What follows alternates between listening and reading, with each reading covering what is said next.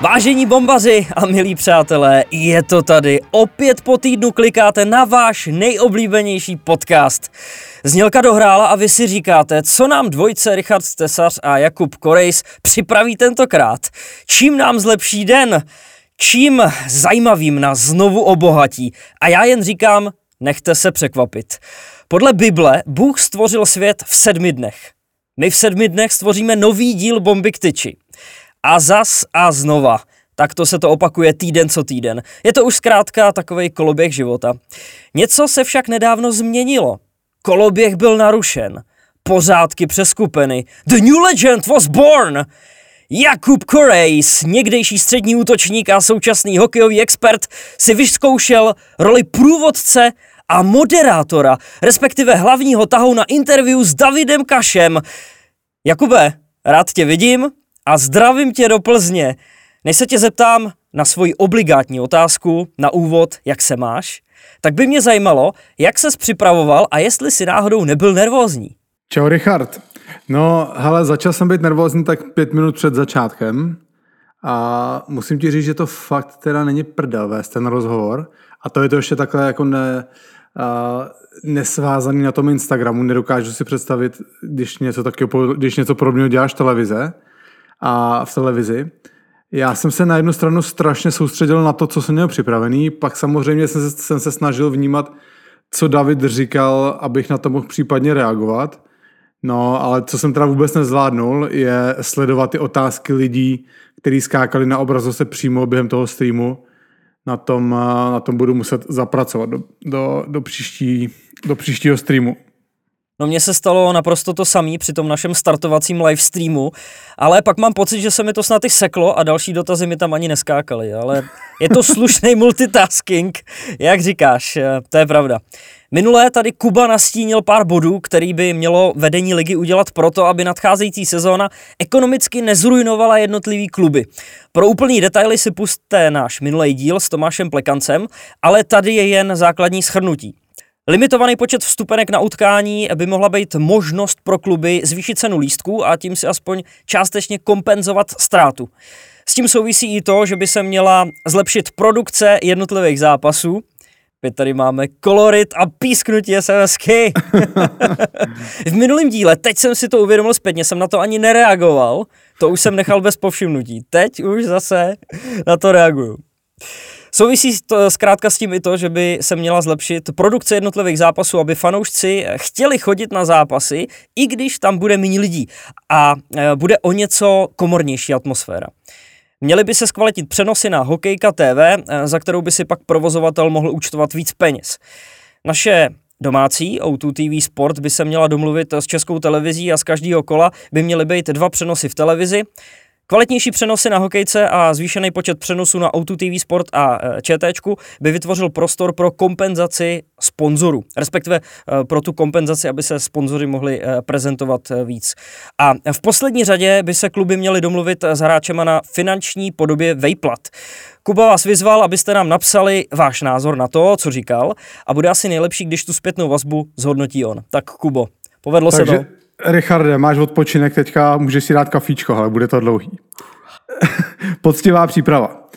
Hele, já jsem nepočítal všechny ty zprávy, které přišly, myslím si, že jich mohlo být tak kolem 50. Omlouvám se, jestli jsem někomu neodpověděl jsem úplně na všechny.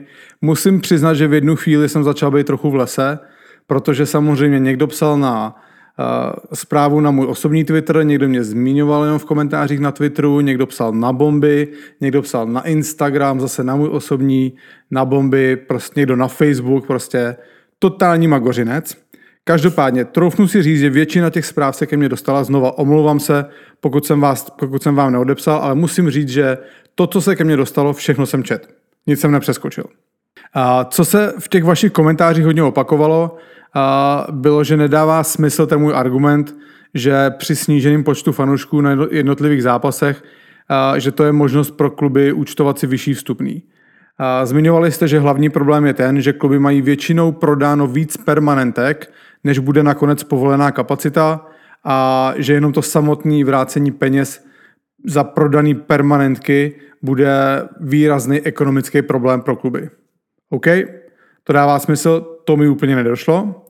Jedna věc mě ale zaráží a neberte to ofenzivně, to spíš jenom konstatuju to. Ze všech těch zpráv, co nám přišly, tak ani v jedné zprávě nebyl náznak návrhu řešení. Jo, všichni jste zmínili, hele, tady to nemůže fungovat. Já přiznávám, špatně jsem to vyhodnotil, nedomyslel jsem to, ale tak pojďme to teda společně dát dohromady. Jo? Znova, zamyslel jsem se nad tím, mám tady nějaké pokračování toho mýho návrhu. Zase, napište nám, co si o tom myslíte, pojďte být trochu kreativní, proaktivní, zkuste vymyslet, pokud se vám nelíbí to, co já říkám, zkuste vymyslet, jak byste to zlepšili, nebo třeba jak byste to udělali úplně jinak. Upřímně, fakt nás ten váš názor zajímá, protože teď je potřeba o tom debatovat. Extraliga kluby o tom zřejmě nedebatují, takže musíme to dělat my tady na bombách.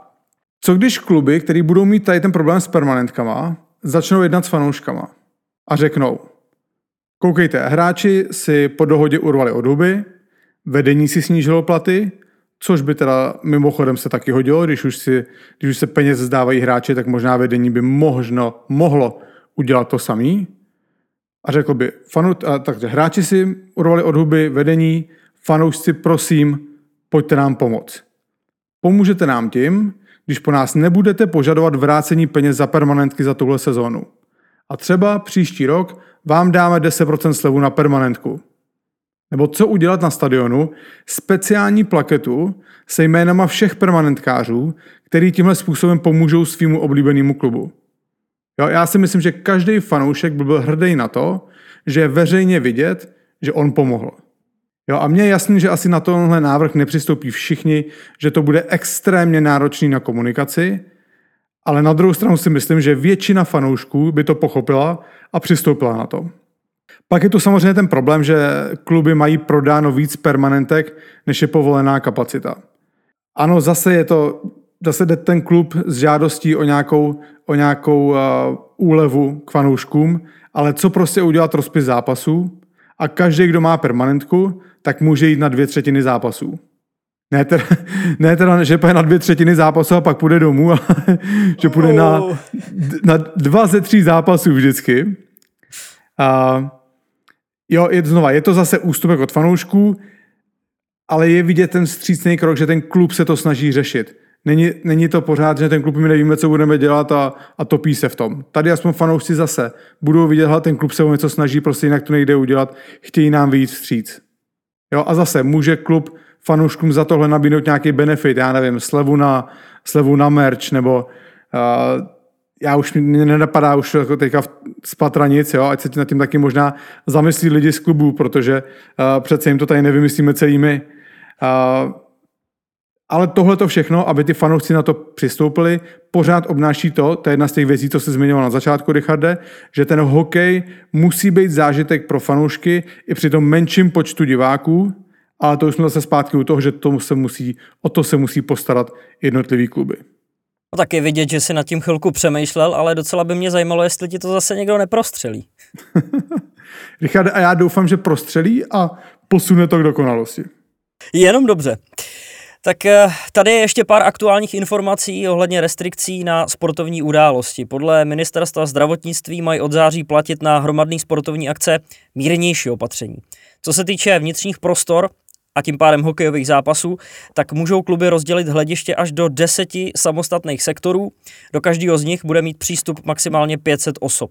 Pořád platí roušky a sezení obřadu, ale nový dokument už neuvádí nutnost sedět i obsedadlo, což by ve výsledku mohlo nově znamenat až 5000 diváků.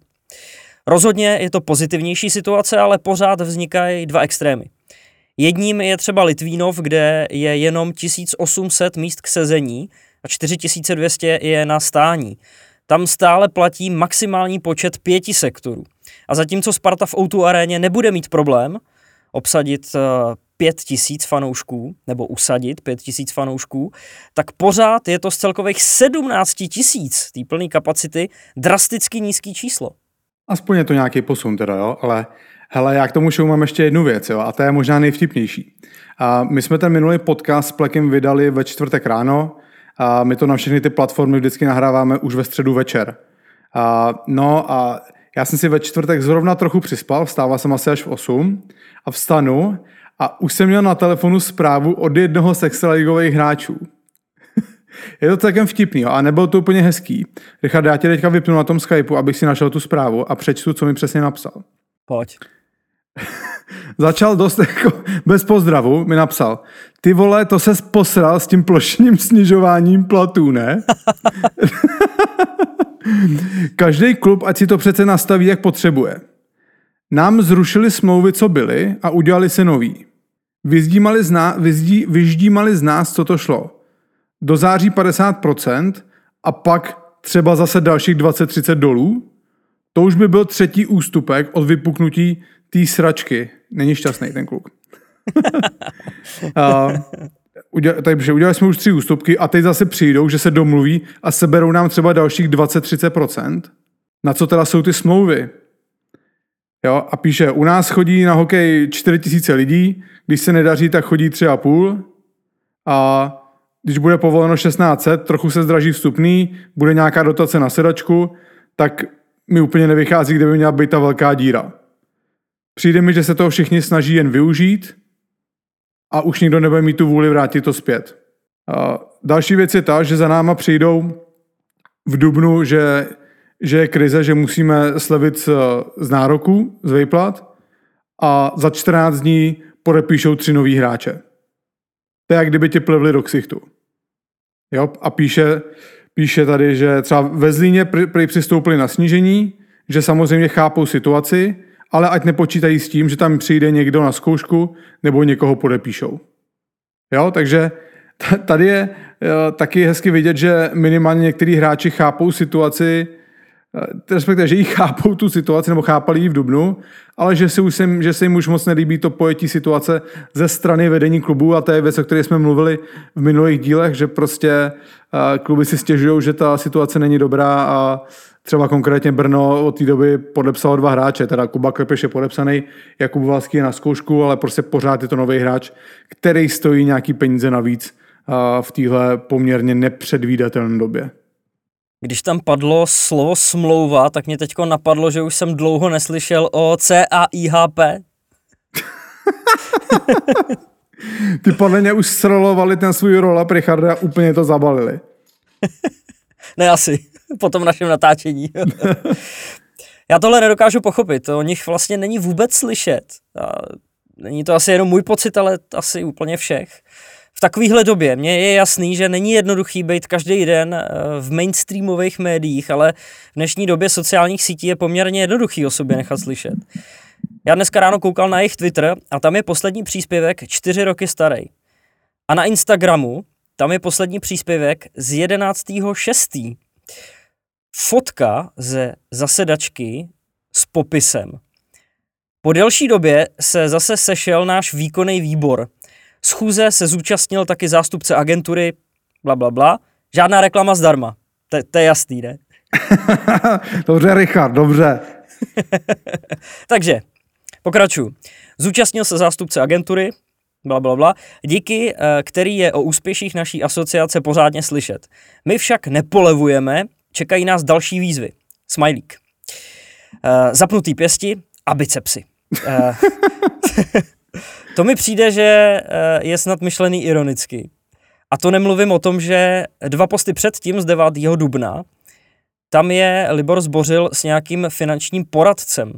Asi jim nedošlo, že když hráčům nechají seřezat výplaty, že jim nebudou mít s čím radit. Richarde, bravo. Bravo. Narození Bernieho ti evidentně prospělo. Ne, počkej, abych se fakt podepsal pod to, co říkáš, k tomu není víc co víc dodat. Jenom snad, že, jak to říkal ty, ten jediný pořádný výstup v jednom hokejovém podcastu si z Instagramu smazali. No, co to znamená? Že se jim asi nelíbil ten výstup v tom našem podcastu. Tak posunem to dál. Pojď. A trochu k pozitivnějším tématům, i když tohle je taky pozitivní. Ten podcast máme prostě natočený, ten už existuje.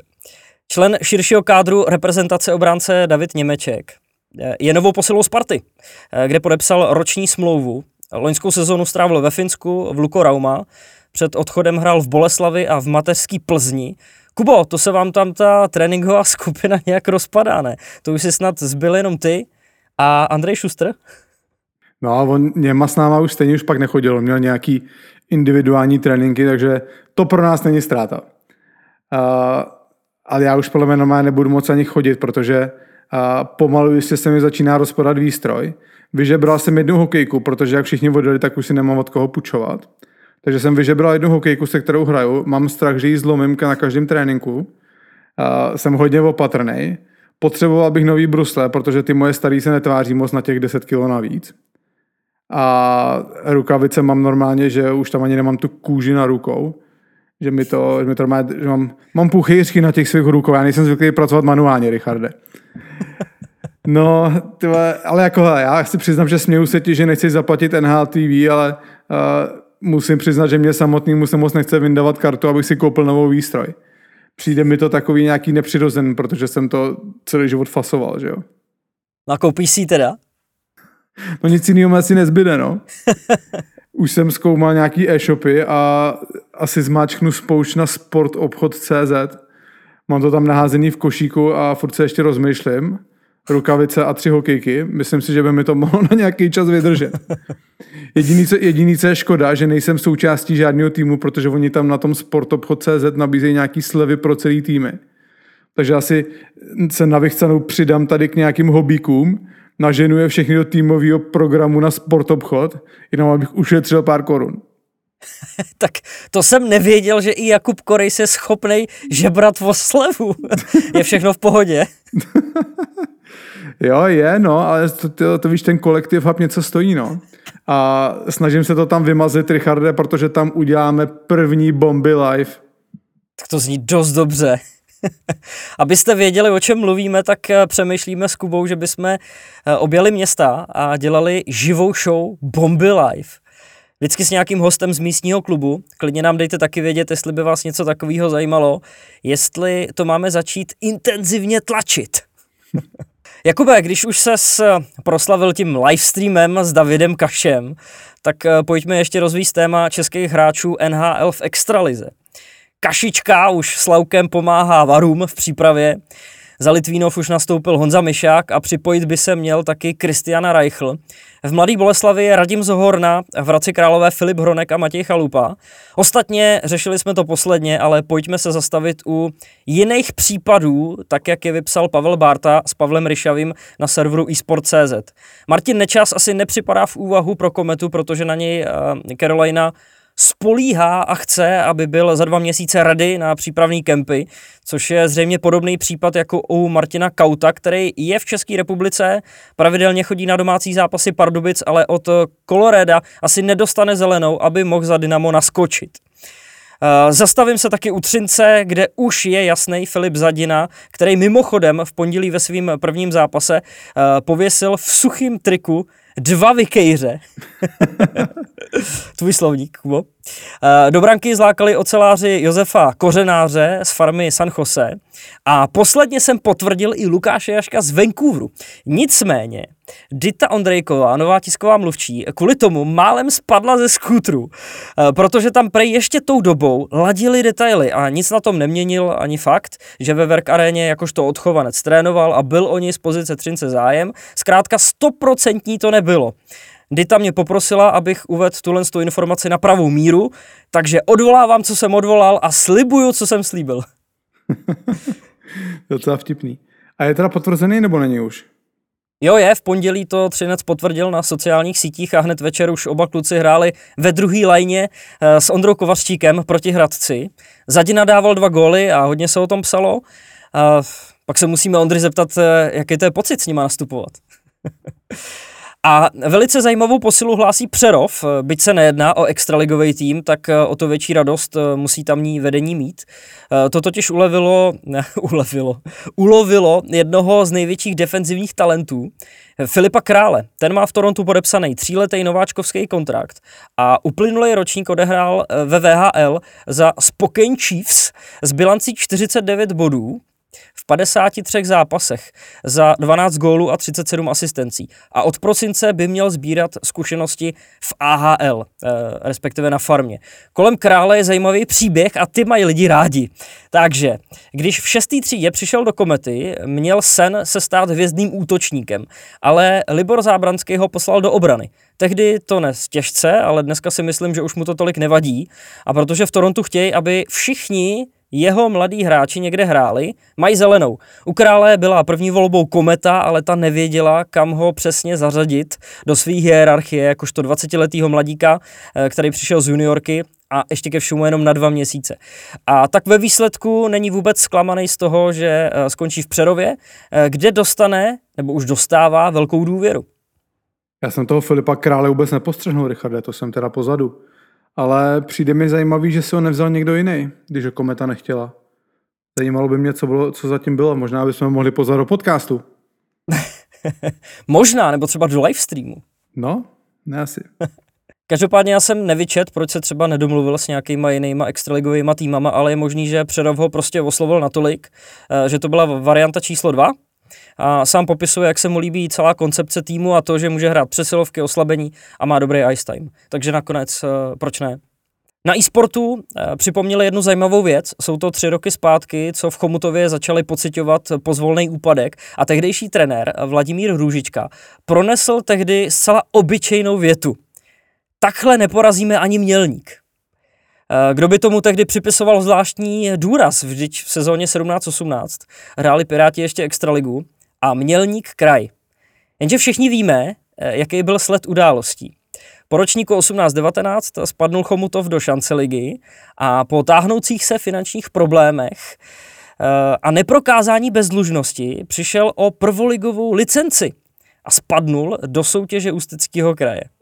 V přípravě na letošní sezónu došlo na zmiňovaný duel a světe div se, Chomutov prohrál s Mělnickou juniorkou 6-8. O obměněným kádru samozřejmě tady nebyla řeč, pochopitelně Chomutov už je taky bez Růžičky, nicméně kdo by tušil, že současný trenér Mountfieldu prorokoval budoucnost. Hele, mně přijde zajímavý teda klobouk dolů před tím, kdo tenhle 3 roky starý výkřik do tmy vykopal, no. Protože to je docela vtipný, no. Myslím si, že tenkrát, když to Vláďa Růžička řekl, tak asi nikoho nenapadlo, že se to za nějaký 3 nebo 4 roky může stát skutečností, no. A fakt jako klobouk dolů zajímalo mě ten proces, jestli si to někdo pamatoval, nebo jestli někdo to někde našel, vyhrabal, nebo to by mě zajímalo tady to. Možná redaktoři e-sportu. Asi jo. Ale ty si, Jakube, taky kdysi prorokoval budoucnost, ne? Co myslíš? Já tady prorokuju každý týden. To je pravda, no. Ne, nic, tak ta historka s Vampolou, ne? Jo, jak jsem mu říkal, že kolik má gólů, jo? No, když se ti to nějak dobře rozjelo ta sezóna a pak se to najednou zastavilo. No, tak tam bylo podle mě docela jistý, že mě to kousne do zadku za chvilku, ale tady teda si myslím, že s tím Mělníkem se to fakt nedalo čekat asi. V uplynulém týdnu jsme neprobrali záležitost, která byla hodně čerstvá. Já jsem se v úterý vracel z Pardubic, kde zrovna před zápasem Východočeši představovali nový logo. A když to řeknu takhle, nikoho to nenechalo chladným. Při odhalení tam dokonce i prolítla vzduchem hláška, to si snad děláš prdel. Co je asi hlavní, velká změna a chybí kůň, pro drtivou většinu fanoušků zásadní poznávací znak a ikona. Zkrátka a dobře je to takovej minimalistický koncept písmene D, ze kterého sašej plameny.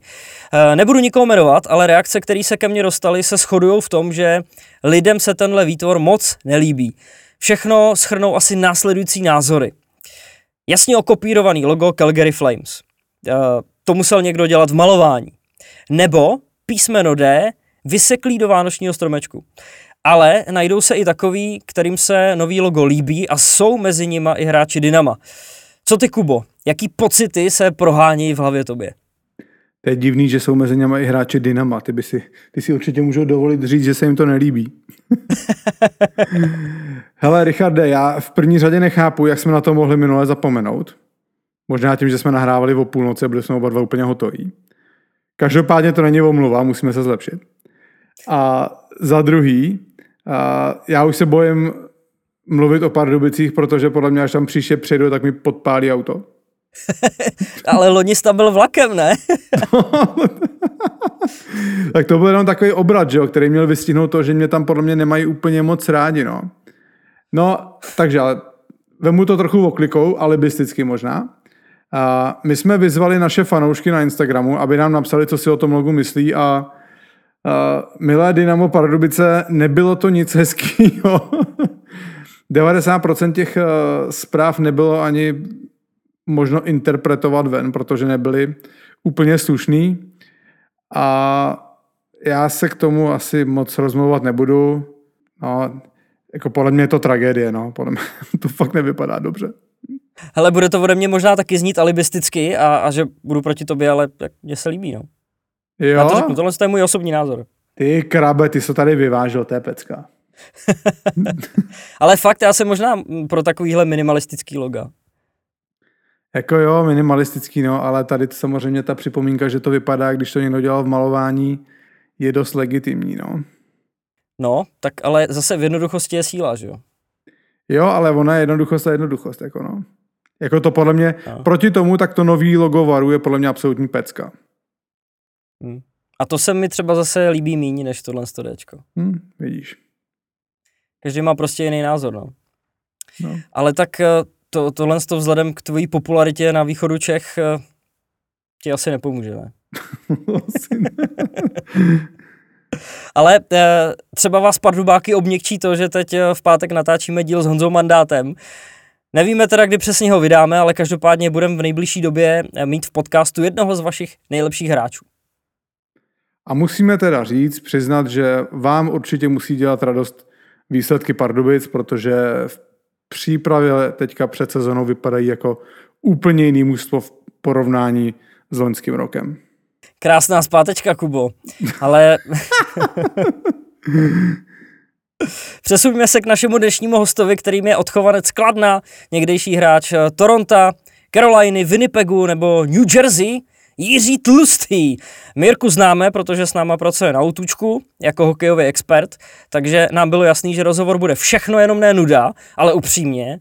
Z Jirky jsme dostali tak upřímnou zpověď, kterou jsme opravdu nečekali. Ale nechci předbíhat. Ono je potřeba, Richarde, to asi uvést na pravou míru, protože my osobně jsme z něj tu nejzajímavější odpověď nedostali. Dostala ji z něj naše posluchačka pod nickem Evík87, která položila poměrně nevinnou otázku, která ale okamžitě eskalovala. Takže poslouchejte pozorně, tady je Jirka Tlustý.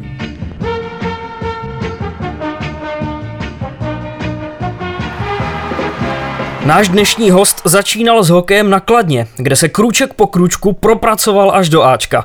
Hned po první extraligové sezóně však zamířil za oceán, aby roztočil uragán v NHL. Hned v premiérovém zápase ve svých 19 letech poslal do sítě Pittsburghu 2 góly. A všem tak ukázal, že to bude pořádně hustý. Toronto, Carolina, Winnipeg, New Jersey. 4 týmy, 9 sezon, 446 zápasů. Dnes stále čilý, stále mlád, hokej má pořád rád. Je to náš kamarád, Jiří Tlustý. Jirko, vítej v podcastu Bomby k tyči. Ahoj kluci, já děkuji za pozvání a uvidíme, co jste si na mě připravili. Co, Richard, tu básničku na začátek? No, má hezkou básničku, ale akorát tě musím opravit, začínal jsem mysleným. Fakta.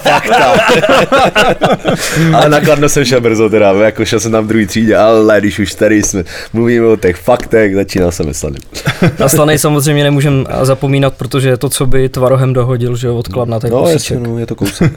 No, já to budu teď používat pořád tu hlášku, ale tím jsem v podstatě chtěl i začít, že vy tady dneska kluci máte přesilu, jak Kuba Korejs, tak Jirka Tlustý, hokejoví experti O2 TV Sport, já jenom reportér, takže o to více dneska budu muset snažit. No. Ale jak jsem zmiňoval na začátku, jsi stále mladý, stále chilej. A co teď teda děláš, čím se bavíš? Tak jako bylo by blbý, kdybych nebyl chilej ve svém věku, ale tak naštěstí nějaký ty zdravotní problémy jsou nebo byly, ale to mi ukončilo kariéru a v normálního života mi to nezasahuje úplně, takže že si žiju, užívám. Vlastně mám čerstvou rodinu, 10 měsíců malý, takže takže teď táta takový jako na plný úvazek, že jako práce je taky hodně, jak jste zmínili, máme tady skvělou partu komentátorů a reportérů, takže jako super, tohle to je zábava, která vlastně doplňuje nebo ten komentování doplňuje vlastně tu moji denodenní jako zábavu. Já mám svou vlastní firmu, nebo spíš s kamarádem máme firmu na zdraví doplňky nebo zdravou výživu. A tak nějak se okolo toho točíme a užíváme si to. Začali jsme to dělat jenom tak ze srandy, aby jsme se nenudili. A docela nás to naplňuje a hlavně se nám to rozjíždí a to právě nám dává další a větší cíle. Tak to rádi slyšíme. A jak se to jmenuje? Fit for you. A čemu se přesně věnujete? Máš tady jedinečnou šanci, reklama zadarmo, poslední možnost tady v Bomby k tyči, tak pojď. Protože jinak je to hodně drahý. Jo, je to drahý jako kráva. Jak to bude drahý?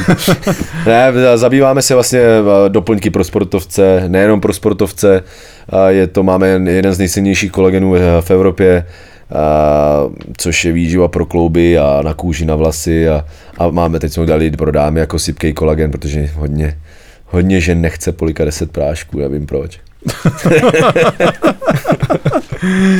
Hele, Tlustěchu, pojďme k hokeji. A ty si teda nás už tady opravil, že jsi začínal ve Slaném. My samozřejmě máme dohledáno, že jsi se narodil ve Slaném, takže... Tak vás to mohlo napadnout trošku skoro. OK, a každopádně ty jako bereme asi jako kladenského odchovance teda. Asi, ne, to určitě, tak jak tam s tím větším hokejem jsem se vlastně střetnul až na Kladně, takže já děkuju jako Slanýmu, nebo kde jsme začínali s hokejem, kde jsme to měli blíž z domova, takže tam jsme začali, dostali jsme tam tu první průpravu a byla důležitá, ale pak vlastně ten velký hokej přišel na Kladně. No, my když jsme koukali vlastně, nebo já si tě pamatuju ještě, když jsi byl mladý, že jo, tam ta tvoje cesta přes ty mládežnické kategorie na Kladně do Ačka vypadala naprosto hladce.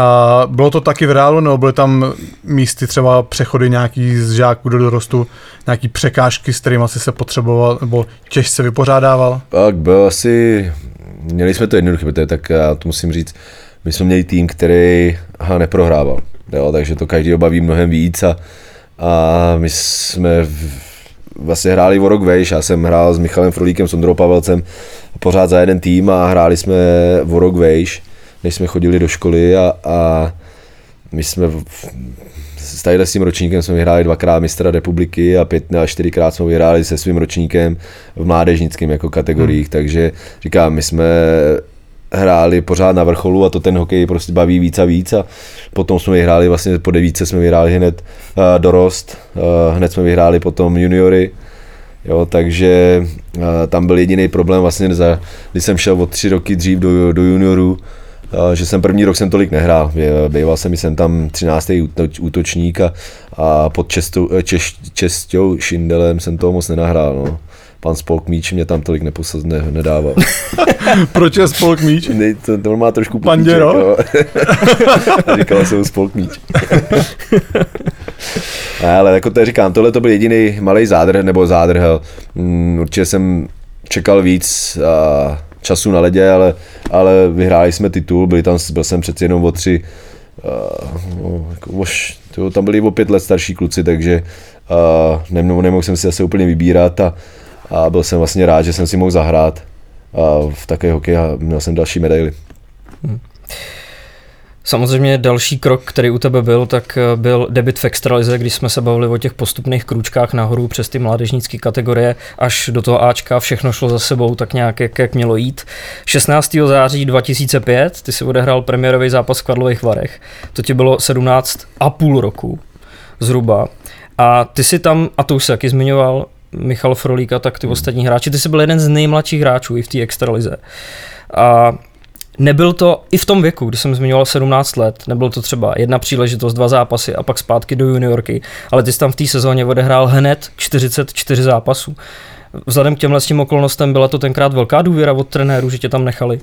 Já myslím, že určitě, jako, kdybych neměl důvěru od trenéru, tak tam nehraju a mě hrozně pomohl i Radek Gardoň. V té době on řekl, že chce hrát jako hodně se mnou a co mě nějaký hodně pomohlo, že byli jsme 3. lajna, někdy 2. a něco jsme tam odehráli. Vlastně od poloviny té sezóny jsem hrál fakt posledních 15-20 zápasů, možná jsem hrál s tím Radkem Gardoněm a dostával jsem víc prostoru na ledě, takže to bylo super a to důvěra od trenérů mi samozřejmě pomohla a dala vlastně mi možnost vyrůst jako hokejista a mezi chlapama. Hlavně na Kladně v té době byl vlastně Martin Procházka a Pavel Patera, jo, Pepa Zajíc jako náš kapitán a ty nás zvedli výborně. Pepa Zajíc nás cepoval jako prase, aby jsme prostě měli ten přechod z těch juniorů mezi ty chlapy, prostě aby jsme se nechovali jako děti, tak prostě ten nás fakt jako ved. To si myslím, že třeba v takovémhle hokeji teď chybí takovýhle osobnosti a ty, co se vlastně nebojí zařvat a seřezat hokejkou, i když jsme byli malí, to teď prostě v této době už chybí a když my jsme tam šli s Froldou a s Martinem Látalem do té extraligy, tak nám to tohleto hrozně pomohlo. To byl fakt neuvěřitelný ročník, když to vemu ty jména, co tady zmiňuješ, všichni potom se prosadili v profesionálním hokeji a několik z vás vlastně hrálo i velký role v NHL. A po téhle sezóně teda přišel draft do NHL a ty jsi byl v prvním kole 13. celkově draftovaný Torontem. A jak jsi to vnímal v té době? Čekal jsi, že budeš možná malinko vejš, nebo zhruba to odpovídalo těm předpokladům nebo odhadům před draftem? Asi tak nějak odpovídalo. Tam bylo my jsme se pohybovali s Froulou na tom stejném místě. Froula byl 10. Já byl 13. A nám se povedlo strašně mistrovství světa 18. ve Švédsku. My jsme s Froulou hráli spolu v lajně a ještě s Davidem Květoněm a nám se to mistrovství povedlo, vybojovali jsme bronzovou medaili, měli jsme porazit Američany, prodávali jsme 4-0 po první třetině a vyrovnali jsme to a pak jsme dostali smolný gól od Patricka Kanea v prodloužení a měli jsme na lopatě už ty Američany, ale pak prohráli jsme a hráli jsme s Kanadou o bronz a urvali jsme bronz, takže tam jsme se trošku odrazili s Froldou a věděli jsme ten zájem těch agentů a scoutů tam byl. Pak jsme jeli na testy, hned po mistrovství se jelo na testy do Toronto a ten zájem tam přece jenom byl. Já jsem měl pohovor snad s 28 nebo 27 týmy, takže bylo trošku vidět, že zájem nějaký byl a že ta sezóna předešlá se nám povedla. Ty jsi byl teda draftovaný Torontem a ty jsi podepsal hned po draftu, nebo jsi šel potom do OHL bez smlouvy ještě? Ne, já už jsem podepsal právě, oni asi věděli můj přístup k tomu, že já jsem chtěl zůstávat ještě na Kladně rok a jinak by mě do té juniorky asi nedostali. Ale teď zpětně jsem za to rád, protože to byl výborný krok od Toronto, vlastně nabídli mi smlouvu, takže takový ten velký hokej se otevře. V té době jsem netušil, že můžu, ani to nejde jako vyprávět, já z toho moc takovou zážitku nemám, jak je to takový nový euforie, tak vlastně první smlouva, odešel jsem do Toronto, nevěděl jsem, co od toho čekat, od čeho, ale žil jsem momentem a vlastně byl jsem jeden z posledních katů hned v 18. Šel jsem teda na farmu, protože jsem byl draftovaný z Evropy, tak jako 18letý kluk jsem mohl hrát na farmě. To jsem si vyzkoušel, jsem myslím odehrál asi 7 nebo 8 zápasů první rok. I se mi docela dařilo, měl jsem asi 7 bodů, což bylo super, ale jazyk bych se tam nenaučil, protože v té kabině byli hráči, kterým bylo 40, 35, jo, to dřív byla AHL, asi si taky pamatuješ, tak to bývali prostě starý hráči a ne to, jak jsou teď mladí ty týmy, ale starý hráči, kteří už prostě neměli na NHL a hráli na farmě, takže tam běhali děti a já neuměl anglicky a oni tam všichni rodiny a tadyhle bych se angličtinu naučil, protože samozřejmě ten kolektiv byl v té kabině, ale nestýkal se mimo ten let nebo mimo tu kabinu. Všichni měli rodiny a své závazky, takže jsem šel pak, nebo Toronto mě doporučoval, abych šel do Sault Ste. Marie a tam mi vlastně pomohlo se naučit anglicky, adaptovat se na ten život v té Kanadě, zžívat se vlastně s návykama a prostě s tím hokejovým stylem a prostě naučit se hlavně tu angličtinu, to bylo to nejdůležitější. On tam byl před tebou Petr Tatíček, veď? Byl taky, Petr. A s tebou tam byl nějaký Evropan ještě? Kucharida. 2 Češi jste byli, jo? Byli jsme spolu v rodině, ale jako tak mě to na začátku pomohlo a já si myslím, že celkově jako asi bych byl zakřiklý, kdyby tam nebyl žádný Čech v začátku, nebo bylo by to těžší, ale David mi na začátku pomohl a pak to bylo super. Naučil jsem se anglicky a to bylo pak vlastně takový odrazový můstek pro tu další jako budoucnost v tom Torontě. Kde je tomu Davidovi konec vůbec? Úplně zmizel z mapy. Ale byl v Budějovicích ještě předloni, pak šel do Německa, je někde v Německu si myslím. Jo. 2. nebo 3. Jo, ale ten hrál se mnou Jílku, vlastně ještě na Kladně byl. Já se právě pamatuju. On to byl takový buldoček, ale prostě jenom hlava dole. Je šikovný hokejista, umí klíčky, ale jako byla těžká spolupráce s ním. Hele, Tlustěchu, a měl jsi teda pocit, že ti ta aklimatizace na ten kanadský hokej přišla v pohodě, jako v těch juniorech jsi měl hodně bodů, na té farmě taky, takže jako na papíře to vypadá, že si to zvládnul bez problémů. A já jsem hrál takový podobný styl, že jo, já jsem nikdy neměl problémy k mantinelu a bojoval o puky, takže ta adaptace asi byla v tomhletom směru pro mě jednodušší. Já si myslím, že s nějakým způsobem se to zvládlo. Mě hokej strašně bavil, takže jsem si ho užíval a měl jsem radost z toho, že vlastně se mi to dařilo. Ještě mám takovou doplňující otázku, když se na to podíváš optikou toho, že vlastně ty si začínal hrát tady v extralize, samozřejmě, že je to pár let zpátky, dneska ta situace je trochu jiná, ale ty si sám říkal, že tvůj plán původně byl i po draftu zůstat v Evropě, ale nakonec si šel do té juniorky. Z pohledu dnešních mladých hráčů, co vidíš jako lepší cestu? Jít do těch juniorů do Kanady nebo hrát tady v extralize? Těžký, když má prostě ten hráč možnost jako hrát tu extraligu, hrát i třeba první 2 liny, tak asi bych si zahrál i tohle těch 17, ale zase na druhou stranu i ta juniorka má prostě něco do sebe, jo. Ten hokej je tam rychlejší a taky dravější, všichni se musí prosazovat vlastně do té budoucnosti, do toho NHL, že jo. Tady je tam prostě hodně hráčů a celý ten hokej už od té juniorky se směřuje podobným stylem, jako je v NHL. A to si myslím, že je taky dobrý, ale říkám, já jsem chtěl zůstávat v Čechách, protože za tu první sezónu, jak jsem zmínil, jak jsem si vybojoval nějaký místo a počítali se mnou s větší rolí na tu další sezónu, tak proto jsem chtěl jako i lehce zůstávat na tom Kladně, ale potom, když přišla ta nabídka od toho Toronto, tak to už se nedalo odmítnout a prostě jsem šel za tím snem. A v říjnu 2007 ty jsi byl povolaný do hlavního týmu Toronto. Z jakých okolností k tomu došlo a jak překvapivý to pro tebe bylo?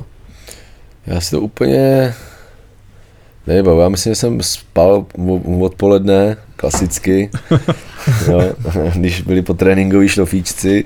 Takže jsem spal a zavolal mi manažer, že se připojím k hlavnímu týmu, ať jsem druhý den vlastně na tréninku připravený a že letíme do Pittsburghu. Tak to bylo samozřejmě radost, šel jsem to, nebo hned jsem to zavolal našim přes ICQ, nebo přesně, co jsme to tam měli vždycky, komunikace, bylo to super, takovéhle vymoženosti v téhle době už. A někomu jsem to oznámil, bavili jsme se o tom, no a druhý den jsem šel na ten trénink a letěli jsme do Pittsburghu. Já měl štěstí, že vlastně v Torontě v té době byl Tomáš Kaberle, se kterým se výborně známe z Kladna. On je unavený. Stále čilí, stále mlad. Pardon, normálně tady ty světýlka mě unavily. Hele, Tomáš Kaberle, takže my jsme se znali a jeho táta mi dělal agenta, takže se znali naše rodiny a rodiče se znali s Tomášovou rodinou, takže kdykoliv tam kdo přijel, tak jsme se navštěvovali a chodili na večeře a Tomáš mi v tomhletom směru strašně pomohl, že ukázal mi, jak se chovat v té kabině toho Toronto, Maple Leafs a tak nějak mě tam trošku pomohl zařadit. Hned mě vzali kluci na první večeři do Capitol Grill v Pittsburghu, to si všechno člověk pamatuje. Bylo super, jak nás jako uvítal, nebo Matt Sundin domluvil limuzínu, aby pro nás přijela, že? Takže kluci se vytáhli, aby ukázali, jak to vlastně v NHL žije a představili NHL, takže z toho jsem měl jako radost, že mě jako vzali mezi sebe. Já jsem si skleničku vína ještě v té době v Americe nemohl dát, ale oni se hezky uvolnili na té večeři a že pozvali mě na jídlo a druhý den jsme šli na trénink, kde vlastně jsem dostal možnost hrát s Alexem Steenem a s Mattem Stagenem a hráli jsme nějakou taky třetí lineu. Takže jsem měl dost prostoru na ledě, myslím, že jsem hrál asi 12 nebo 13 minut ten první zápas, což je celkem dobrý číslo. A povedlo se to, no. Už jak jsi to zmiňoval 2 góly, ale vlastně mě pomohl i ten trenér Paul Maurice, který přijel a v klidu mi řekl, ať si to jenom můžu, nepřemýšlím nad ničím a ať si jdu zahrát hokej, jako bych šel hrát někde jako normálně, třeba na ulici s kamarádama, tak ať si jdu jenom užít ten večer a že to je jenom jednou v životě tohle ten první zápas a to tak nějak trochu uvolnilo tu atmosféru a do toho zápasu jsem šel s čistou hlavou, že se nemá co ztratit a myslím, že já nevím, kdo to byl, Pavel Kubina mě trefil dozad na první gól. Odrazil se mi to odzad, no a... Fakt jo? Myslím, no... Ozáda? No, o kalhoty, no. Já jsem jel před bránu a trefilo mě to ozáda a vlastně to byl můj první gól, oni ho nejdřív mi ho nenapsali, ale potom ho asi za 2 minuty po přezkoumání, jak oni to tam vždycky v Americe dělají hned, tak mi ho přepsali, ale já jsem vlastně asi do půl minuty jsem dal vlastně druhý gól, takže... Hned takhle, za sebou. Hned za sebou, v jednom střídání to bylo. Ten už byl můj, že jo, ten už jsem věděl, no, na lapačku, flery mu nahoru, že jo. WhatsApp. Vymeteno. A ten druhý gól navíc byl vítězný, ale. A ten byl vítězný, no, to bylo na 3-2, ten první byl na 2-2, pak ten druhý byl na 3-2 a vyhráli jsme 4-2, myslím. O tebe pak musel být asi neskutečný zájem, ne? I zpětně teď, když se to dohledává, o tobě se všude psalo, že Jiří Tlustý ve své premiéře za Toronto zářil, dal 2 góly a tak dále. Co média, jak k tomu přistupovali? Tak média v Torontě jsou náročný. Jo, tam jako není to jednoduchý, míří vlastně ta kabina je plná novinářů a kamer, lidí, co se motá kolem té televize a tam se musí proplejtat jak v bludišti mezi těma reportérama v té kabině, ale je to prostě Toronto a ty kanadský kluby to takhle mají a já jsem se s tím taky zžíval. V letadle s náma lítalo x jako reportérů a takže přece jenom Maple Leafs mají svoji vlastní televizi, která vysílá všechny tréninky live a fakt? Tréninky live, zápasy, všechno, co se děje v kabině, tam je furt je tam, máš 24-hodinový coverage skoro. Takže a na to jsem si nějak musel zvyknout, ale jak říkám, média byli dobrý v Torontě. A co třeba pro mě, Richarde, teda? A ty samozřejmě, Richard, asi na to naváže, že ty si potom šel do Caroliny a já trochu přeskočím teda. A když porovnáš ty 2 trhy, protože to mě přijde z extrému do extrému, to Toronto absolutní zájem médií a ta Carolina, to muselo být jako, byla to úleva, nebo ti to bolí to v tu chvíli, že tam třeba ten zájem není takovej? Tak je to úleva, to nikdo nechce takovýhle, že každý si chce zahrát hokej a soustředit se na ty výkony a ne, aby se každý den viděl 10krát v televizi, že něco udělal špatně, jo, to nikdy nehraje úplně do not toho mozku a v té Carolině tam my jsme měli pár těch stálých z té Caroliny nebo z toho televizního štábu a ty tam byli jako v kabině, takže tam bylo 5 reportérů maximálně, jo, denně v té kabině, což je fakt oddych a je to takový odpočinkový, jo, ty rozhovory byly vedený úplně v jiném stylu než třeba v tom Torontě, že jo, v Torontě bylo spíš i hodně zaměřeno na to, že se furt vyptávali, proč je to také špatně a proč tam jako negativně. A v Carolině bylo všechno pozitivní. Měl jsi třeba v běžném životě problém jít třeba do restaurace, že za tebou chodili lidi, že tě poznávali, že jsi se v podstatě nemohl schovat? A v Torontě to tak je, to znají úplně, tam hokej je sport číslo 1 a fanoušci jsou super, jako dávali to najevo, že ten hokej mají rádi. Ty krále. Ty pánové, jako tohle to šelo tady. Jako hele, kolik je? No 3 hodiny, to je šlofíčkový čas. Jsi pořád na hokejovém rytmu, jo? Ne, to už nejsem, tyjo, dávno, s malou už to nejde, že jo, ale jako někdy, když si jde lehnout sama, tak se přidá i taťka, že jo, takže vůbec mi to nevadí. A nevím, jako tady, jak tak nějak to na mě tady dolehá. To jako musíme tě něčím probudit, už předtím bráchy Kovačíky jsme připravili o odpolední spánek, když za náma museli jet z Třince do Ostravy, tak no, to by jsme taková dálka, ne? Z Polska do Čech kousek. Ne, asi. Jirko, pojďme ještě k té kariéře v Torontu. Mě zaujala jedna taková věc, protože v tom premiérovém ročníku ty jsi tam dostal porci 58 zápasů. Ale pak ty další sezóny, když se na to podíváš, 14 zápasů a následně pak už jenom 2. A když to vztáhneme k tomu prvnímu zápasu, kde ty si dával 2 góly, tak do konce sezóny pak už si jich dal jenom 8. Byl tohle třeba i důvod, protože mně se to jeví, jakože po té premiérové sezóně na tebou zlomili hůl, přestali ti věřit něco. Co se tam stalo, že najednou už to prostě nebylo těch 58 zápasů? Tak tam se změnilo celé vedení po mý první sezóně od manažerů, který mě draftovali, od scoutů, který mě tam přivedli, od trenérů, změnilo se úplně celé vedení a asi jsem nezapadnul do not Rona Wilsona, jo, to je takový super trenér, takže... Super. Jo, přesně tak. Jo, takže... nebylo to nic příjemného, on v toho se neměl vůbec rád, on asi mě taky ne a byl takový prik, takže... takže to bych takových to asi uzavřel a já jsem jedno to léto po té první sezóně s ním, s takýmhle oslíkem jsem prosil o trade a oni řekli, že mě nevyměnějí, no a pak vlastně v průběhu v tom prosinci to přišlo a vyměnili mě do Caroliny, že já jsem byl hrozně šťastný. Vyměnili tě do Caroliny a tam už v podstatě pod 50 zápasů to nešlo, nějaký ročník tam bylo 48 zápasů, ale ty to víš, tam bylo 50 i 70 zápasů. Najednou se všechno úplně změnilo a ty v podstatě, i když si nejdřív začínal na farmě, počkal jsi na tu příležitost, pak si nastoupil v hlavním týmu Caroliny, najednou to všechno bylo úplně jinak. Máš pocit, že ten trade bylo takový znovu nastartování tvý kariéry? To určitě, tak já jsem v Torontě hrál dobře na farmě, já jsem tam měl za 120 zápasů, jsem měl snad 120 bodů, že jsem si udržoval bod na zápas a měl jsem tam skvělý zápas, jim tam držím pár rekordů ještě, že jo. Jo? Jaký? 6 bodů v zápase a 5 gólů. Fakt? 5 kousků a kolik bylo skóre zápasu? 8-5 jsme vyhráli.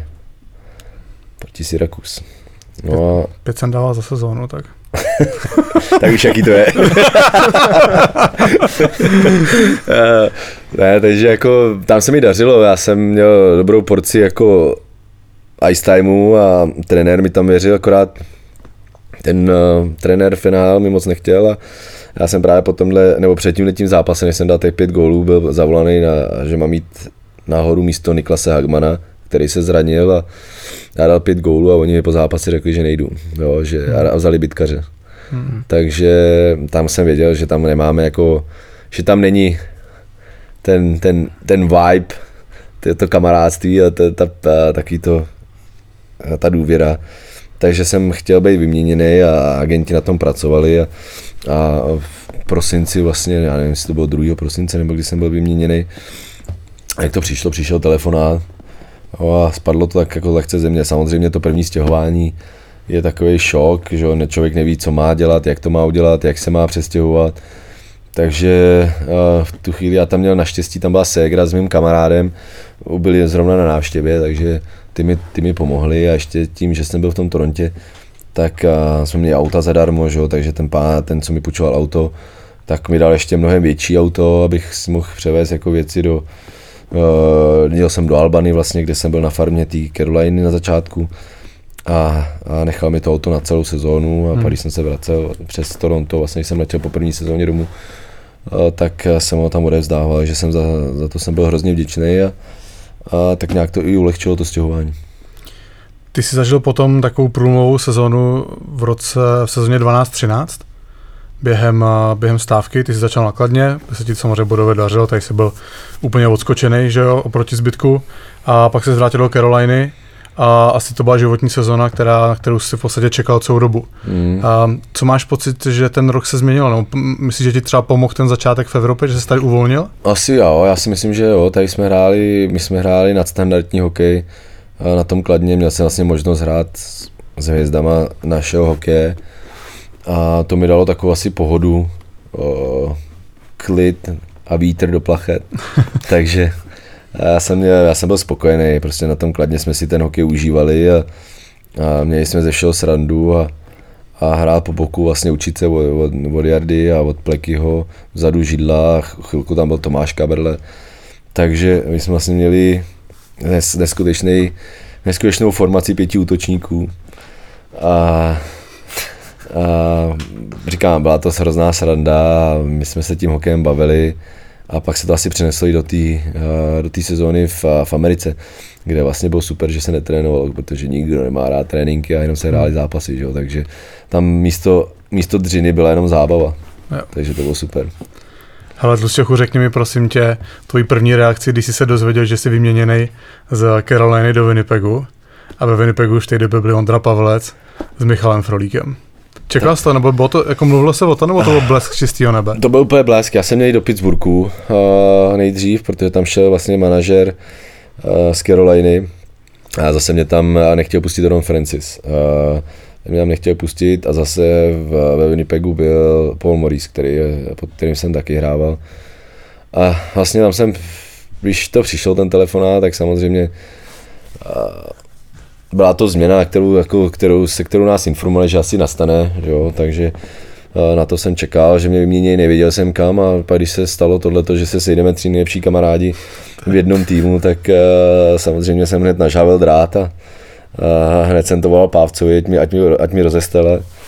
takže to byla sranda, no. Vlastně Michal Frolík tam byl s rodinou a my jsme se dennodenně navštěvovali po tréninkách, jsme jezdili k Froudovi vždycky na oběd, Diana nám vařila, se starala o 4 fakany. takže byla to fakt sranda, my jsme si to užívali a říkám, my jsme přinesli si do týmu NHL vlastně historky z dětství a prostě jsme si užívali tu společnost těch 3 kamarádů, když máme na sebe historky z dětství a zažili jsme toho strašně moc spolu. To je podle mě nějaký unikát, jako že 3 kluci, kteří spolu hrajou od malička, se potkají v jednom mužstvu NHL. No, tak jako asi se to jen tak nestává, no, my jsme taky byli překvapení, ale pak se nám to líbilo, užili jsme si to a škoda jenom, že ta sezóna nedopadla ještě líp trošku a že jak jsem tady říkal poprvé, byli jsme vymetení z toho playoff hrozně rychle. A Tlustěchu, tebe potom tu tvoji kariéru hodně zkrátili výrazně zdravotní problémy. A můžeš tak popsat ten zbytek těch posledních pár sezon, vlastně s čím jsi se potýkal, nějaký ty pokusy o návrat a jak to všechno probíhalo? Tak já jsem pár zranění měl, z každého se člověk nějak vylízal, ale přišlo to zápěstí, kde mi ho opravili a já nemůžu říct, že by tu operaci udělali špatně, ale to tělo to asi prostě nebo ta ruka to nějak úplně nezvládla a ztratil jsem hybnost. Naráží mi ta dvojřada těch mini kostiček mi naráží na sebe a jsem ztratil právě flexi a hrozně mě to bolí při rotaci, takže to, když já držím hokejku v jedné ruce, je strašný problém a jakož jsem nebyl úplně takový ten playmaker, který se bál k mantinelu a já jsem jezdil hodně kolem mantinelu, kde tu ruku používáš a furt někde pícháš tou holí, tak to mi zabrzdilo, já jsem se snažil vrátit. Celý léto jsem makali jsme nakladně s Plekym, s Jaggerem a myslím si, že jsem byl ve skvělé formě, akorát tam nebyly žádný souboje, že? My jsme byli jenom trénovali a souboje, paradoxně mě to při střele úplně tolik nebolí, když to musím mít to zahřátý a tolik mě to nebolí a jak přijde kontakt, tak je najednou zlé a tím pádem já jsem měl do Koloráda, kde jsem neprošel těma lékařskou prohlídkou. Ty doktoři si nechtěli vzít na triko to moje zápěstí, že kdyby se mi to stalo znova, že tam je strašně velká šance znovu zranění a že už to pak neumějí dát dohromady, tak začne člověk trošku jinak přemýšlet, ale přiletěl jsem do Čech, a jsem se viděl s Radkem Keberlem a ten měl podobný názor, jakože je to velký risk, ale já jsem nechtěl udržet, nebo nechtěl jsem nechat někoho, aby rozhodoval o mý kariéře, a že jsem se chtěl rozhodnout sám, nebo zjistit si to, dokázat si sám, že vlastně už to nejde. Tak jsem se rozhodnul vlastně pro variantu do Finska, i když jsem měl možnosti pěkný z Ruska, ale vybral jsem si Finsko kvůli takému tomu lékařskému jako zabezpečení a kdyby náhodou cokoliv se stalo, tak abych byl trošku v lepších rukou. No a první dva zápasy si myslím, že to bylo taky docela v pohodě, protože jsem se jako okoukával s tím hokejem a nebylo taky ten zápal do toho, že samozřejmě zápas něco jiného, 9 měsíců jsem skoro nehrál zápas, takže jsem byl takový zmatený, a pak jak se do toho člověk dostane, tak začne bojovat a najednou já jsem během zápasu musel brát strašně prášku na bolest a po zápase jsem nebyl schopný vůbec ničeho a to pak najednou i udělal, nebo já jsem to furt nechtěl jako přiznat si a nechtěl jsem vůbec jako končit s kariérou, furt jsem to oddal, furt jsem nevěděl, furt jsem zkoušel na něco přijít, furt jsem mluvil s doktorama, ale pak to najednou přišlo, už to rozhodnutí muselo se udělat, protože já jsem nebyl schopný trénovat druhý den po zápase, nedokázal jsem odehrát zápas bez prášků na bolest, takže ta cesta, nebo nebylo tam takového úniku, nebo kdybych viděl nějaký to světlo na konci tunelu, takže většinou, když jsem měl nějaké zranění, tak samozřejmě prvních 5 zápasů to strašně bolí, ale cítí člověk, jak se to zlepšuje a toho nakopává k dalším výkonu, jenomže tady se to stupňovalo opačným směrem, jo? Tady se to zhoršovalo, takže jak říkám, no, nebylo tam nikde to světlo a bylo to strašně náročné. Ty jsi tam byl s Honzou Hruškou tenkrát? Přišel tam na chvilku. On tam přišel, já už jsem tam byl, pár zápasů on tam přišel a hned po mně zase, jak já jsem ukončil, tak on taky nějak šel zpátky do Brna. Jo. Jemu se tam úplně nedařilo. Jasně, já si pamatuju. Jirko, párkrát se nám tady dneska zívnul, tak já použiju ten termín v hokejovým důchodu. No, papučky a tady to křesílko, to je taky příjemný, takže tady jsem se uvelebil a jsem tam to na mě padne. No, začal si jezdit taky autokros, nebo si jezdil autokros a teď nevím, jaký čas mám použít. Příští týden pojedu. No a ty jsi vždycky byl motoristický fanoušek, nebo jak ses k tomu dostal? Já jsem byl trošku ulítlej na takovéhle věci, no, takže nikdo v rodině to neví, jako nechápe, odkud to je, protože naši jako úplně nemilou, nebo nejsou taky milovníci aut a rychlosti a takových věcí, ale já všechno, co má motor, prostě musím zkoušet a rád na tom rád jezdím a tohle to vlastně tomu nepřivedl Radek Jordák, kamarád, který mi dal ke 30, myslím, poukaz zkusit si to jako na buggy rentu. Takže jsem si odjel ten první závod, pak jsem si odjel druhý, pak jsem si odjel v nejvyšší kubatuře závod a letos pojedu zase kart cross. Takže to jsou vlastně 600 motorky, jo, nebo je to 600 motor z motorky na bugině, která není zas tak těžká, která má obrovský krouťák na hlíně a na bahně, takže je to takový živý a zajímavý. To, že máš rád rychlý kola a silný motory, asi jako nějak nemusíme moc odhadovat. To stačí, když použiju příklad, když se jako hokejový expert přijel ke svému prvnímu zápasu do Litvínova a vedle toho stánku s těma párkama si tam zaparkoval to své bílý Ferrari. Ne, nemám bílý Ferrari, já mám Mercedes bílej. Kurňa. Ty jo, Richarde, fakta. Fakta. Bílej Mercedes, červený Ferrari mám. Jo, tak nevím, nějak jsem si to pomíchal. Otočil, no, po barvy, jo, tak. A měl jsi bílý károvaný sako, nebo to taky bylo něco jiného? Šedivý. Ty barvy. S vestičkou. Jo, si pamatuju. Three piece. Každopádně od té doby se kolem tebe udělal takový mýtus, protože my jsme vždycky jako hokejová redakce jezdili na zápasy společně a ty jsi tam vždycky dorazil po svý ose. A začalo se o tobě mluvit, že ty nemáš auto se spotřebou pod 10 litrů. Jo, to vím, to jsem tam říkal, jako, protože tam mi chtěli dělat cesták za 8 litrů, to přeci nejde. Vypočítávat cesták, to nejdu ani na kole za 8 litrů. Takže je to jenom ten Mercedes a Ferrari? Prosím. Jenom Mercedes a Ferrari, nebo máš větší Máme garáž? ještě rodinný, samozřejmě, rodinný máme Tuarega, takže to mám pro holky. Ale s tím už jezdíme skoro nejvíc, takže už se točíme jenom tím velkým autem. Tím jsme zrovna i tady teď, holky jsou někde na procházce. Prosím tě, vrátíme se oklikou zpátky na začátek, když jsem říkal, že jsi hokejový expert na autůčku. Jak ty ses o tom dozvěděl, zlákal tě přímo šéf hokejové sekce Honza Homolka? Nebo jak se to upeklo? Přišel jsem sám mi zavolal Honza Homolka a vlastně když skládali ten tým a my jsme se tam hned potkali, myslím, hned nějak na začátku, ne?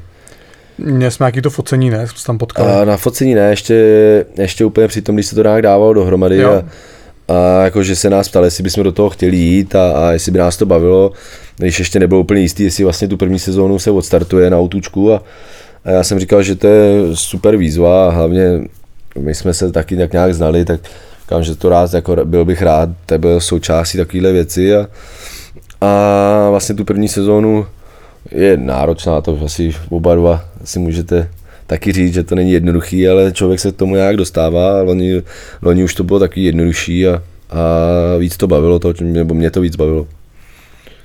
Ty jsi loni teda zažil docela pikantní moment, ty jsi začal sezonu nebo jako expertou tu televize a v závěru si potom sešel na střídačku Kladna, kde jsi se pokoušel pomoct k tomu, aby se Kladno udrželo v extralize. Jaký to pro tebe bylo najednou prostě? Já myslím, že řekneš, že jsi šel pomoct Kladnu se stoupit. To je taky super, jako no. Šel jsem na Kladno, no a seš u toho zapsaný, no. Jsi zapsaný u sestupu, no. Máš to na Elite Prospects? To nevím, člověče, doufám, že ne, protože já jsem nebyl trenér, já jsem tam byl jako, já nemám licenci, že jo. Víš co, Luňák by ti řekl, nemám licenci, takže já nemám licenci, ale byl jsem tam jako jenom pomocná ruka, chtělo se něco změnit. A já si myslím, že i se to změnilo, ty kluci začali hrát trošku jiný hokej, změnili jsme styl hry, protože si museli taky uvědomit nakladně, s jakým týmem se tam hrálo a jaký styl hry po nich chtěli, takže tam jsme to trošku podměnili a myslím si, že je škoda, že když jsme se o tom s Jaggerem bavili už někdy v lednu, že by to bylo možnost, takže jsem tam přišel až někdy ke konci února a že kdyby se možná přišlo dřív, tak se ještě to dalo něco zachránit a škoda, že nebyla žádná, nebo nepřišla žádná výměna toho 31. ledna, což by asi taky hodně pomohlo tomu Kladnu, ale to jsou chyby, se kterých oni se snad poučí do příštích sezón a letos tu sezónu nějak vybojujou, nebo budou se snažit o postup zpátky do té extraligy. Dokážeš si vlastně, ty jsi byl, koukal na to zvenku jako expert z televize, pak najednou jsi byl uvnitř, dokážeš prostě nějak vyhodnotit, co bylo příčinou té až jako neskutečný šňůry porážek, která vlastně nakonec vedla k tomu, že to Kladno spadlo? No, já si myslím, že tam bylo fakt na mě to, že byl tam systém nastavený takový, že to fakt musí hrát hráči, který umějí číst hru a předvídat trošku, což fakt podle toho týmu, co tam měli, já nechci nikoho jako urážet nebo hanit ten tým, ale prostě tým nebyl tak kvalitní, aby hráli takovýhle náročný systém. A to si myslím, že hrálo tu největší roli, kde se hrozně propadalo a vznikaly velké šance pro ty hráče a musím teda říct, ale že Kladno bylo bojovný, jako hráči byli bojovní a hodně překvapili svojí rychlostí a bojovností, jako takovou tou jednoduchostí ve třetině, třeba v útočný, ale co se týče bránění, přebírání hráčů, tam vůbec nefungovalo a ty hráči, jak jsem říkal, prostě neuměli tolik přemýšlet a vyhodnocovat ty situace, takže vznikaly strašně velké chyby a velký okna v té obraně a ty týmy, kde byli šikovní hráči nebo každý ten tým v té extralize měl lepší mužstvo než Kladno a když pak přijde hráč kvalit, dejme tomu Kvapil nebo někdo, Birner, tadyhle ty kluci, který umějí z chyb jako dávat góly, tak trestali a to Kladno stálo právě hrozně moc gólů. Bylo tam strašně chyb v obraně, který ty týmy potrestali a vlastně to Kladno se nedalo nakopnout, protože Kladno by mělo hrát takový ten styl Zlína z nějakých těch x let zpátky, kdy budou hrát jenom toho Zanďoura, protože když by jenom bránilo, tak nějaký ten gól třeba by šťastný nadali, ale když Zlín ten měl vždycky i dobrý útok, jo, ty tam měli kvalitní útočníky, na Kladně byl samozřejmě Jagger, Vampy a útočníci tam byli nějaký kvalitní, ale bylo to náročný, ten systém prostě vytvářel chyby a ty týmy to trestaly. Tlusťochu, pojďme teďka k jedné věci, která teďka možná už bude úsměvná, předpokládám, že když se ti stala, tak se úplně nesmál. Jaký to je, když jsi se v 19 letech probudil v Torontu a tvoje bambitka byla na titulní stránce novin? No, parádní, ne? Jak se říká wanted. Ne, jako, hele, nepříjemný, no, ale tak jako, ať se z toho ponaučili všichni, no, tak v té době začaly být ty telefony s foťákama, že jo. Jednoducho to poslal na počítač, tam se to přes Messenger mohl poslat třeba dál. Jasný. Jo, byly nějaký výměnný obchody, jo, takže takýmhle výměnným obchodem jsem prošel a dotyčná se zamilovala a já jsem odletěl do Čech, kde ona, nebo kam ona chtěla jet se mnou přes léto a říkám, že to vůbec v žádném případě, že v 18 letech si nebudu tahat Kanaďanku domů. No a přiletěl jsem zpátky, já už jsem vlastně se do Sault Ste. Marie nevracel, zůstal jsem v Torontě a ona vlastně, nebo když jsem dal ty 2 góly po prvním zápase, tak jak začalo to velký halo v Torontě samozřejmě, jo, město hokeje, tak začali vyzvídat takový ty stránky, jakože třeba Blesk, jako je u nás v Čechách, tak jako tohle a ona do takovéhle redakce zavolala, jo, a nechala si vyplatit asi $9,000 za ty fotky, takže aspoň jsme udělali někomu radost. Jsi spokojený s tou cenou 9,000? Představoval by si víc? Tak tyjo, $9,000 slušný, tyjo. pro 20letou holku v té době, ne, nebo jí bylo víc, ona byla starší, takže ona byla asi o 3 roky starší, takže jako já si myslím, že měla krásný kapesní léto. Takže to bylo krátce po tom, co si dal ty první 2 góly? No hned za 2 dny. Tě to spražilo, hned tě to vrátilo zpátky na zem. No, jasně. A co v šatně, když jsi přišel ráno do šatny? Jako, byla sranda, jako kluci to fakt musím říct, že Darcy Tucker a Brian McCabe, jak si z toho dělali srandu, jak mě vzali. Fakt jako bylo to super, kluci to vzali a dělali si z toho srandu. Teďkon největší, jako kdo mě hlídal třeba od médií a tadyhleto a od nějakých blbých věcí byl Wade Bílák. Jo, to byl hrozně skvělý člověk. Smutný, co se stalo, ale on byl super člověk, se kterým byla fakt sranda a uměl si z toho udělat srandu, jo, takže on chodil třeba před médiama, on chodil nahej, jako, aby jako odpoutal tu pozornost ode mě, takže on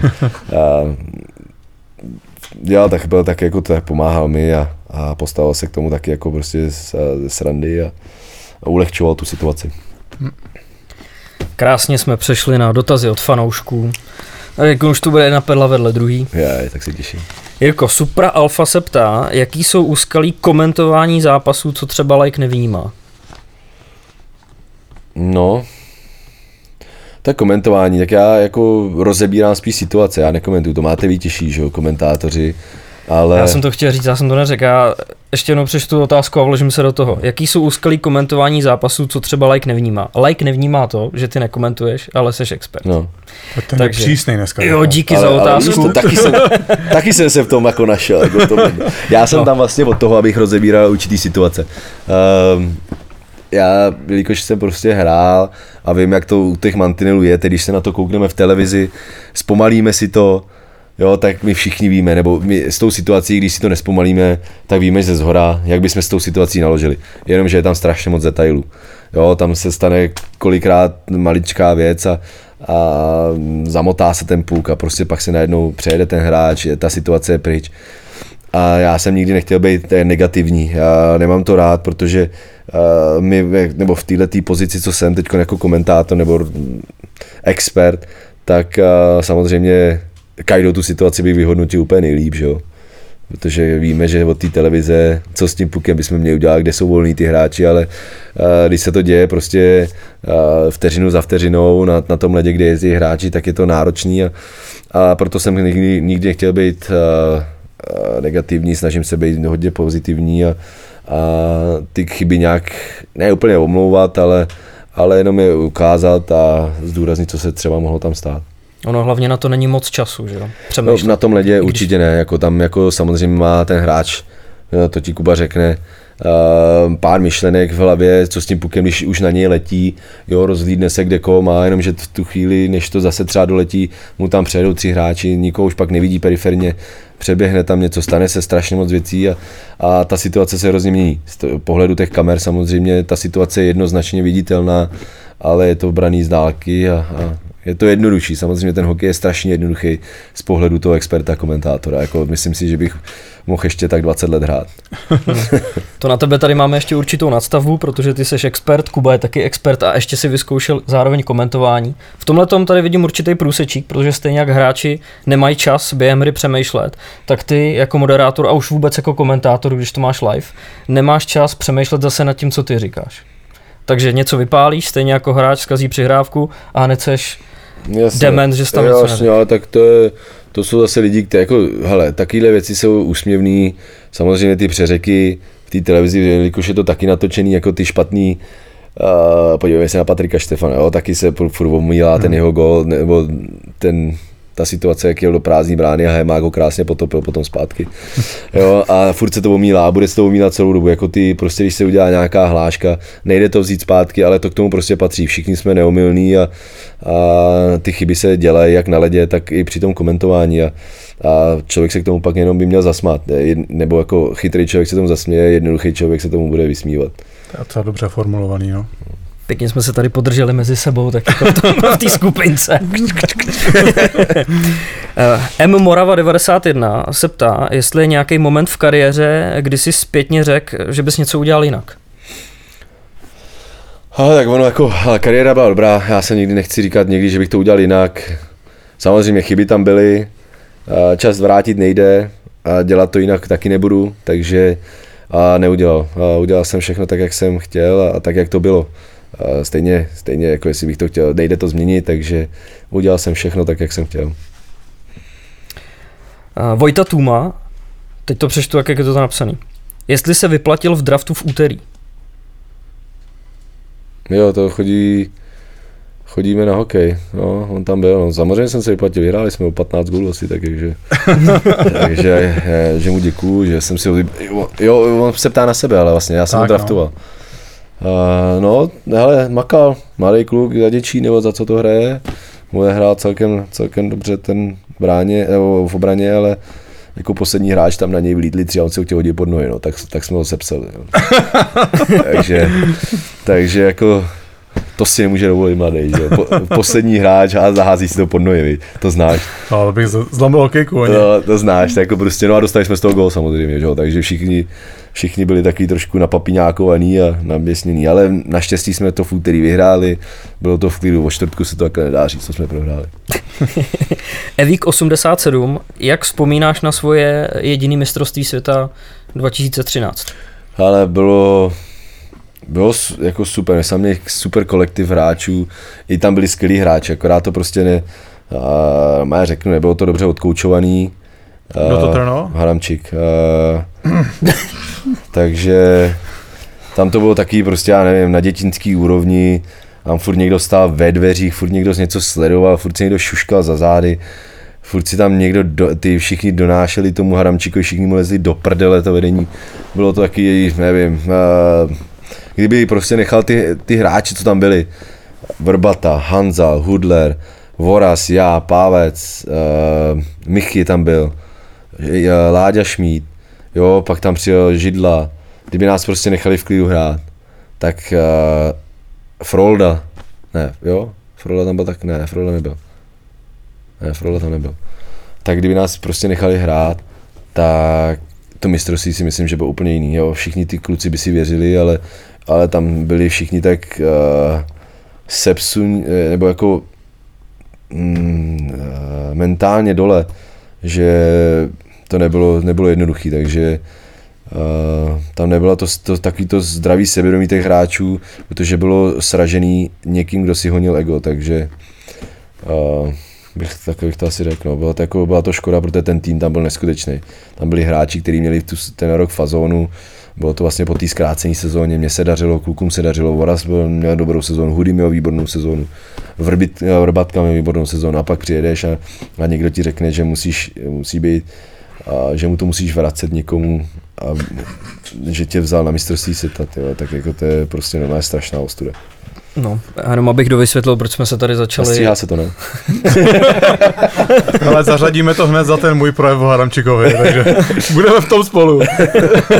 To jsem chtěl říct, proč jsme se tady zasmáli, někomu by to mohlo připadat nemístný, ale už tady kolovalo několik příhod, který tady říkal Kuba Korejsi v předchozích podcastech, takže navazujeme na historii. Já ho měl půl sezóny v Brně, ale prostě to se mě snažil. Byli jste buddies. No, nejhorší, tako. On je s tebou buddies, že jo, když tě potřebuje, tak se všechno a potom je jedna chyba prostě nazdar. Teď on je, já jako nevím, jak to na to mistrovství, prostě to bylo tak, že on chtěl jako všechny podrývat, nebo všechno bylo vlastně jeho zásluha. Jenom on. Jo, a když prostě se pak něco stalo, tak on to dal všem tak strašně sežral, věděl úplně píču, ty o tom hokej. Bylo strašný, jsme měli meetingy, ty my hrajeme s kým jsme zašli? S Norskem, no, a on řekne, no, ty Dánové hrajou super hokej. Jo, takže jako... Ona je snad nějaká historka, podle mě to je z nějaký olympiády a Turín si myslím, že to bylo nějaký, víme to, co to bylo za rok, Turín? 2010, ne, 2006. Tam podle mě on byl, že se snad před ním zamkli v šatně, kluci. Buď ho zamkli v kamelíku, nebo se před ním zamkli, aby tam nemohl. No, hráči NHL. Jo, tak protože víš co, on normálně ten paleček stojí ve dveřích, ty normálně poslouchá všechno, co tam kdo řekne a pak to jde bonzovat tomu, že jo. Pak to jde bonzovat Haramčíkovi, ty normálně STBáci, ty to bylo strašný. To nemělo to nic s hokejem jako společného, jako v této době. My jsme měli třeba z té Karoliny jsem si přivez klid, kde všichni nějak věřili, samozřejmě dali ti úkoly, který ty musíš plnit, ale nechali tě bejt. Jo, tady přijedeš na mistrovství světa a třeba máš nějaký rituály tohleto a přijdeš Haramčík a on ti řekne, že jak to se nerozcvičuješ. Já říkám, jako já chodím až za 10 minut třeba se rozcvičovat, nebo to, ne, jdi se teď rozcvičovat. Říkám, tak jako prostě všechno taky jako, přeci se nedá nikdo měnit během 14 dnů na mistrovství světa, učit někoho, kdo sedí nebo dostojí za tou střídačkou, tak nemůže učit ty hráče, co jak mají dělat, jak se mají připravovat na ten zápas. To dává smysl. Přátelé, to nejlepší nakonec. Máme tady ještě jednu otázku, kterou ještě rozvedu, než ji položím. My natáčíme v Parley studiu ve Vršovicích v Praze, kde nám dělá grandmastera, muzikanta nebo mixuje zvuk a nahrává to tady Vegi. A Vegi je zároveň taky hokejový golman, který se dostal se svým týmem Mighty Bucks až do finále. A teď k té otázce. Vegi se ptá, jaký to je, když tě vychytá muzikant? Hele, backendem, přeskočilo mi to hokejku, ale o těch dalších 5 gólech už se nezmínil. Ale jako tady, já jsem měl radost, jak jsem pohodil pávce s Jirkou Novotným, no ale pak jsem samozřejmě, už jsem si ho položil a krásně mi vychytal, dal tam lapačku a udělal z toho highlight of the day. Cože to vlastně bylo za ligu, promiň? To nebyla žádná liga. Máme video nějaký? Hele, možná... Doufám, že bude, no. Tak to potřebujeme. Ne, to bude, protože to jsme natáčeli ten seriál Šatna. Jo, takže taky bude slušná chujovina. Bylo tam GoPro v bráně. Tak... Bylo GoPro, no a já ho měl na helmě. Ty jsi ho měl ještě? No, já jsem měl na helmě. Tak to bude pecka. Ale nevím, jestli jsem měl celou dobu na helmě, člověče. Myslím, že na já nevím, je to možné. Já měl na helmě GoPro, takže buď to tam může být vidět, jako pár těch gólů tam určitě bude vidět. A co natáčíte za seriál? Šatna se to jmenuje. A to je pro koho, kde to poběží? Bude to Prima Cool, myslím. No ale no, uvidíme jako. Jaký je koncept jako zápletka? Zápletko to asi nebude mít. Bude to bude to taky povídání z kabiny. Jo, ty fóry, jaký ty hokej, nějaký sestřík z utkání, jako akorát to se nedalo říkat utkání, jo, když přijde jedličkárna proti hráčům, tak jako nemůžeš jako úplně tam nic vytvářet. A kdo bude největší hlásič? Martin Sloukal? Ne. A ty tam hraješ jako normálně, že i mluvíš a tak? No to v kabině nás natáčí, jako si povídáme prostě o hokej, jako hokejový dialog. A je tam scénář, nebo to tam prostě sypete? Sypeme, co se děje třeba v politice, jaký jsou to blbci, ty naši politici, takhle. Takže, ale nevím, hele, jako bylo tam nahlášeno hodně lidí, co by tam mělo být a ta komunikace by samozřejmě byla lepší, že nás tam bylo Pak nakonec Pávec, Uva, Pavel Nečas, Jirka Novotnej, já a synovec Jágra. A ta komunikace se nedala úplně rozvést, že jo. Tady bylo tématem by mělo být jako ta komunikace v té kabině, nevím, že to se dělá, když tam je prostě milion lidí, nebo ne milion, je tam 10-15 lidí, že jo, a ty si uděláš srandu z jednoho, teď se přichytí druhý, teď se to hned něčím dolepuje, jo, a teď najednou ti vzniká úplně něco jiného. Tady jsme byli, prostě bavili jsme se 4, jo, Ondra, Pavel Nečas, já a DJ Uva, že jo. Tak Jirka Novotný je strašně super člověk, ale jako moc nám nepřidával žádný forky a Jirka Kala tam taky toho moc nehodil, takže nedalo se to na čem jako rozjíždět a bylo to taky jako, nevím, mně to přišlo taky jako suchý, no, nebo moc na sílu, no. Chtělo by to prostě, aby tam bylo víc lidí a to znáš té kabiny, tam prostě jednou ti někdo něco řekne, projde druhý, přidá tomu 1-2 slova, jo, a je z toho úplně něco jiného, než tak, když na sílu tam vymýšlíš nějaký fóry. No každopádně se na to podíváme, co jsi tam předvedl za výkon. Já teda každopádně určitě taky. Aby to nedopadlo podobně jako teďkon projekt, kde Dejdar s Hostákem rádoby komentovali virtuální mistrovství světa. No je to docela těžký tyhle projekty asi. Jo, já jsem to neviděl teda, takže nevím, o čem přesně mluvíte. Já taky nesem to, to bylo během korony nějaký. Něco takového, dělali jako nasimulovali mistrovství světa, teď hodně jak se hraje to NHL a oni to měli komentovat, komentátor s expertem. Tak vybrali tyhle dva. Tady to bylo lepší, tam je Tlusťoch. Jako pár gólů jsem dal hezky. No, ne asi. Ale vychytala mě i holka teda na druhé straně. tam chytala holka, ale měla na lapačce Pavelec, víš co, tak jako měla věci od Ondry Pavelce, takže to jako už je prostě golmanka. Tlusťo, dík moc, ale dík, že jsi za náma dorazil, dík za tvůj čas. Já vám děkuji za pozvání, byla to docela sranda, krát jsem tady vsnul 2krát, mám, dělám si srandu, ale to bylo dobrý popovídání. Běž si odpočinout, hele, a vidíme se v září na zimáku někde. Děkuji ti, vidíme se brzy na těch zimácích a odpočívat určitě nemůžu. Malá bude natěšená, ta spí teď. Tlusťo, díky moc. Děkuji moc, díky moc, kluci. Díky, měj se krásně. Ty taky.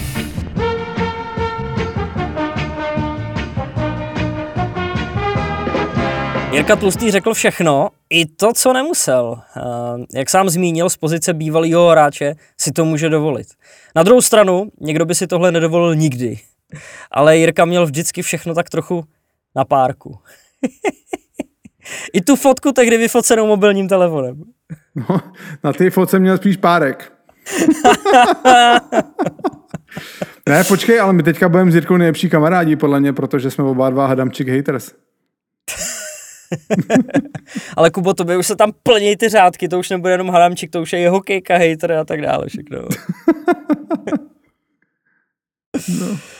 My každopádně děkujeme Mirkovi ještě jednou za jeho čas. Vždycky si vážíme toho, když s náma hosti chtějí pokecat a dorazí za náma do studia do Vršovic. Tak holky a kluci, to je pro dnešek všechno. Sledujte nás na sítích pro vždycky zábavný hokejový obsah. Instagram, Twitter a samozřejmě YouTube, kde by video z tohohle dílu mělo být už právě teď, když posloucháte. Děkujeme za pozornost a budeme se s Kubou těšit zase za týden. Díky moc, mějte se. Čau.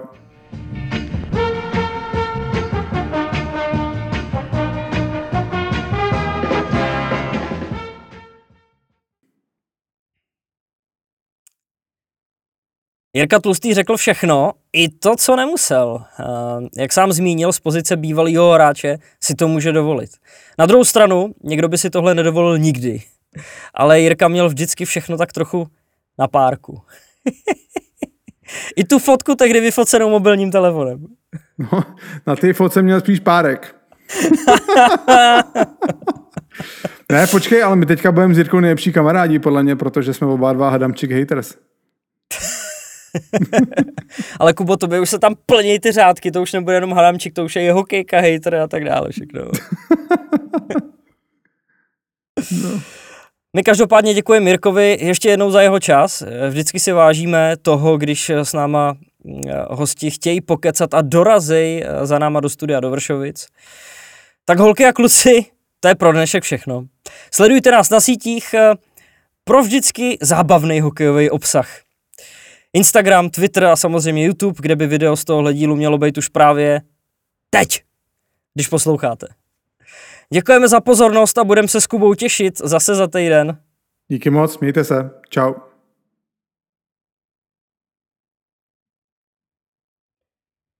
John! Ty vole, my už jsme profíci.